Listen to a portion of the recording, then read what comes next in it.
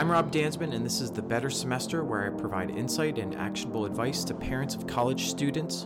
I'm a nationally certified counselor and licensed clinical mental health counselor, specializing in work with college students and their parents to improve mental health, organization, and motivation.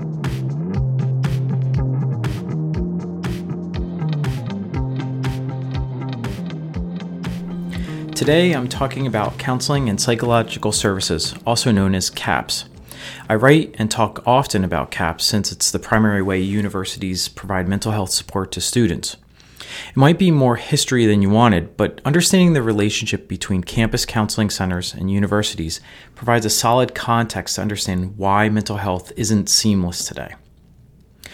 While Princeton University is credited, the earliest campus counseling centers started in the early 20th century and sprang from, or along with, on-campus medical facilities, which were referred to as infirmaries.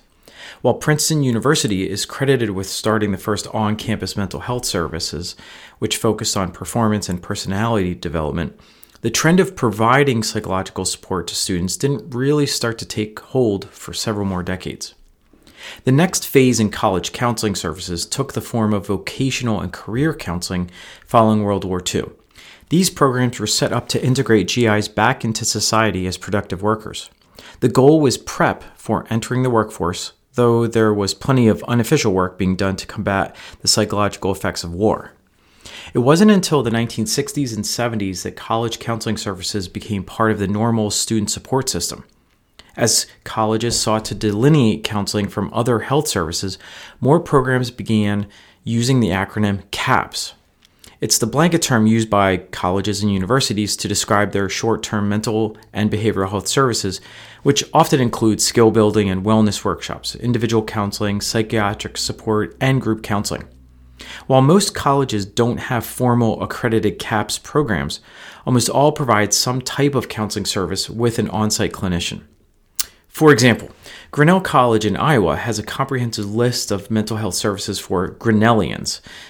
Yes, that's what they call themselves, yet refers to their program simply as counseling services. That's one example. Most formal CAPS programs and campus counseling centers are accredited by IACS, the International Association of Counseling Services, which provides a framework and standards for programs to understand, implement, and be held accountable to the best practices for mental health services on college campuses. For example, IACS standards indicate that CAPS programs should provide one professional staff member, like a counselor or psychologist, for every 1,000 to 1,500 students. Want to know if your son or daughter's university has an accredited CAPS program or how closely they meet IACS standards? Check the show notes for a link to the IACS website. Though most CAPS staff often have a graduate degree in mental health and may be licensed, it's not necessary for accreditation. I've worked with dozens of college counseling services and CAPS programs over the years and across the country and consider them an essential resource for students. In 2018, the American College Health Association's 2018 annual survey found that 60% of students experienced debilitating anxiety. 40% of students were too depressed to go to class or hang with friends, and 55% felt hopeless in the last year. Nearly 20% considered suicide, and about 1,100 commit suicide each year. Only 10 to 15% of these students seek help at campus counseling services. These numbers were pre-pandemic. Since then, the numbers for psychological challenges have only increased, while the number of students asking for and ultimately receiving help have arguably decreased.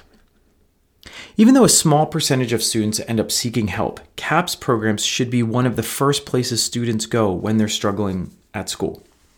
The way students actually reach out for help are typically to their parents first, who end up frantically calling the school, friends, and local professionals.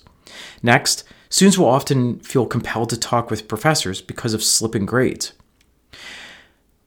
RAs and RDs at the dorms are often tipped off by roommates and student advisors when a student is acting erratic or might be a harm to themselves or others.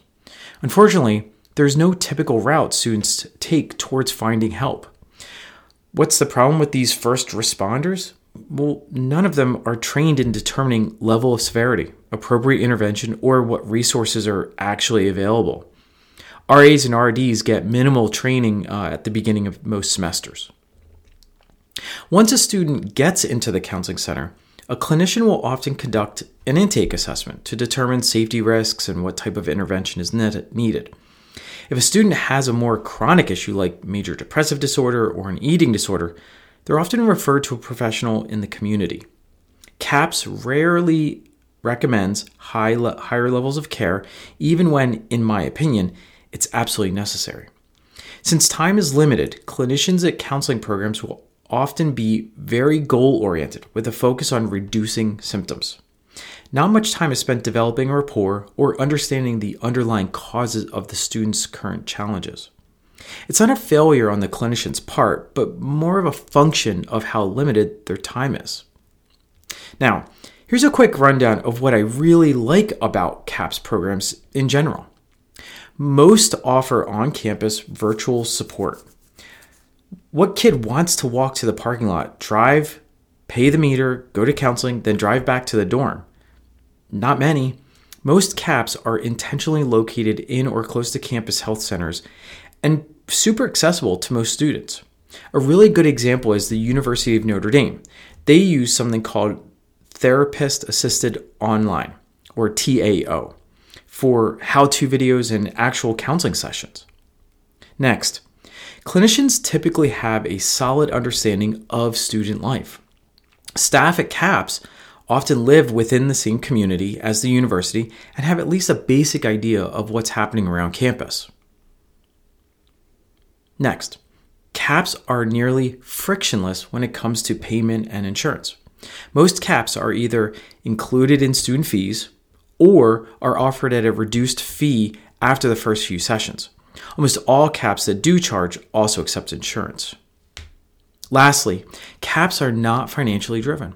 Though CAPS programs are almost always underfunded, my opinion here, not necessarily a fact, I've never had a conversation with any dean, director, or CAPS clinician who has talked about quote-unquote more billable hours, the same way I hear community-based clinicians talk. There's no profit motive here, since their funding is often a big chunk of money from a large university pot.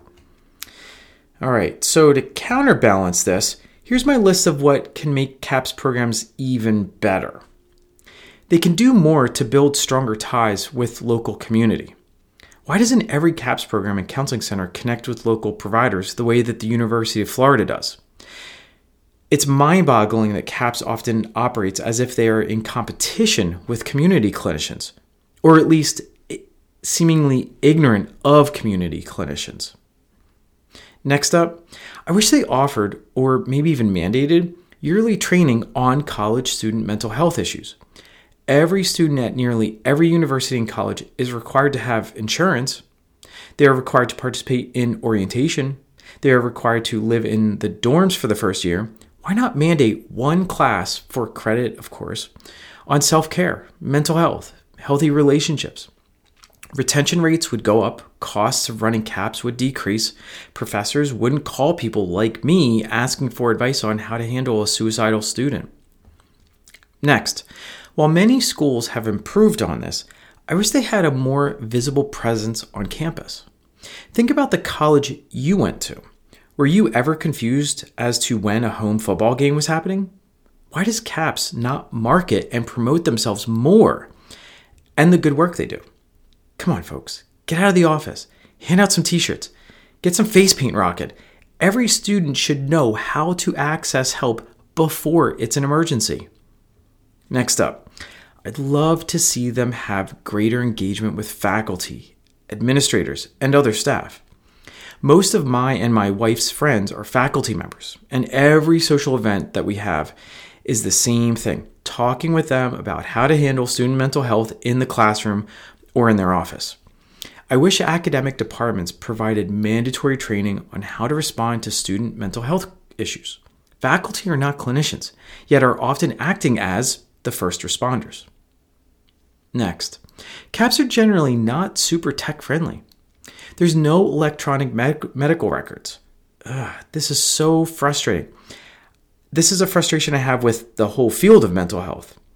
It seems like so few individual or large counseling centers use electronic medical records for conducting intakes, writing session notes, or session scheduling. EMRs help coordinate with outside providers, make it easy for parents to get important health updates, and are more secure than paper files.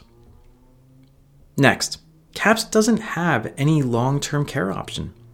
If a student has a more chronic issue like major depressive disorder or an eating disorder, they are often referred to a professional in the community, like I said above.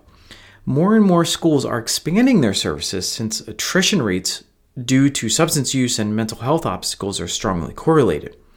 Between this issue of not offering long-term care and not having strong bonds with community-based providers, many schools experience unnecessary attrition when students' mental health needs go unmet. Okay, so you know the history of college counseling services. You know my opinion of how they could be better. So now let's talk about how to access them if your college kid is in need of support. Number 1, get assessed. I recommend that if a parent's spidey sense is tingling that something is wrong, or you have a freshman heading into the first week of classes and they have a history of depression or anxiety, go ahead and mandate your college kiddo go for an intake assessment within 48 hours of getting to school. While this seems like overkill and maybe even counterintuitive, your son or daughter may secretly appreciate not having to make a decision about whether to ask for help or not. It's better to do this before classes are in full swing and before grades have tanked and they feel terrible. Number 2, set up the first session. Some schools now offer scheduling through an online student portal, while others are super old school and you have to call or just walk in. Either way, I recommend parents don't leave this step up to students since setting up the first appointment can be confusing. To start, go to the school's website and in the page's search bar, look for Counseling Services or CAPS. They typically are associated with Student Life or Campus Health Center. Number 3, get a release of information signed. I get it that a student's private academic and healthcare information should be kept private, but when it comes to the parents investing big money each semester, CAPS should at least provide a regular update on the medical and mental health status. My argument here is that this is often the first time their college kid is struggling with mental health issues outside of their home and with little regular oversight or check-ins. As soon as your kiddo gets into the initial session, make sure they sign a release of information so that you and the counseling center can exchange information. I have a whole podcast episode on FIRMA and HIPAA. You should listen to this. Number 4, lastly, follow up. Make sure that your kiddo follows up with you and lets you know the results of the intake and what recommendations they had. It's not a bad idea to get the clinician's name that saw your son or daughter and call them first thing in the morning or on a Friday. It's essential that parents hear exactly what the outcome and recommendations were so that the student can be held accountable and supported.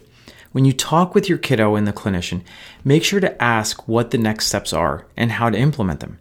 If they are recommending weekly individual counseling, make sure your son or daughter has appointments already set up, that they don't interfere with classes. Some CAPS programs are so slammed with students, they'll eject students from future appointments if they miss too many. In summary, we trust colleges to provide all the important stuff a young adult needs when they are first away from home. But as we've covered, serving the mental health needs of students requires parents to be proactive and a bit savvy. College is stressful, but with early intervention and the support of caring college professionals like those found on any campus, your son or daughter can thrive. That's it for this episode on working with CAPS. For more information, check out my blog at motivatecounseling.com or my 2 books on Amazon. Just search for my name, Rob Dansman.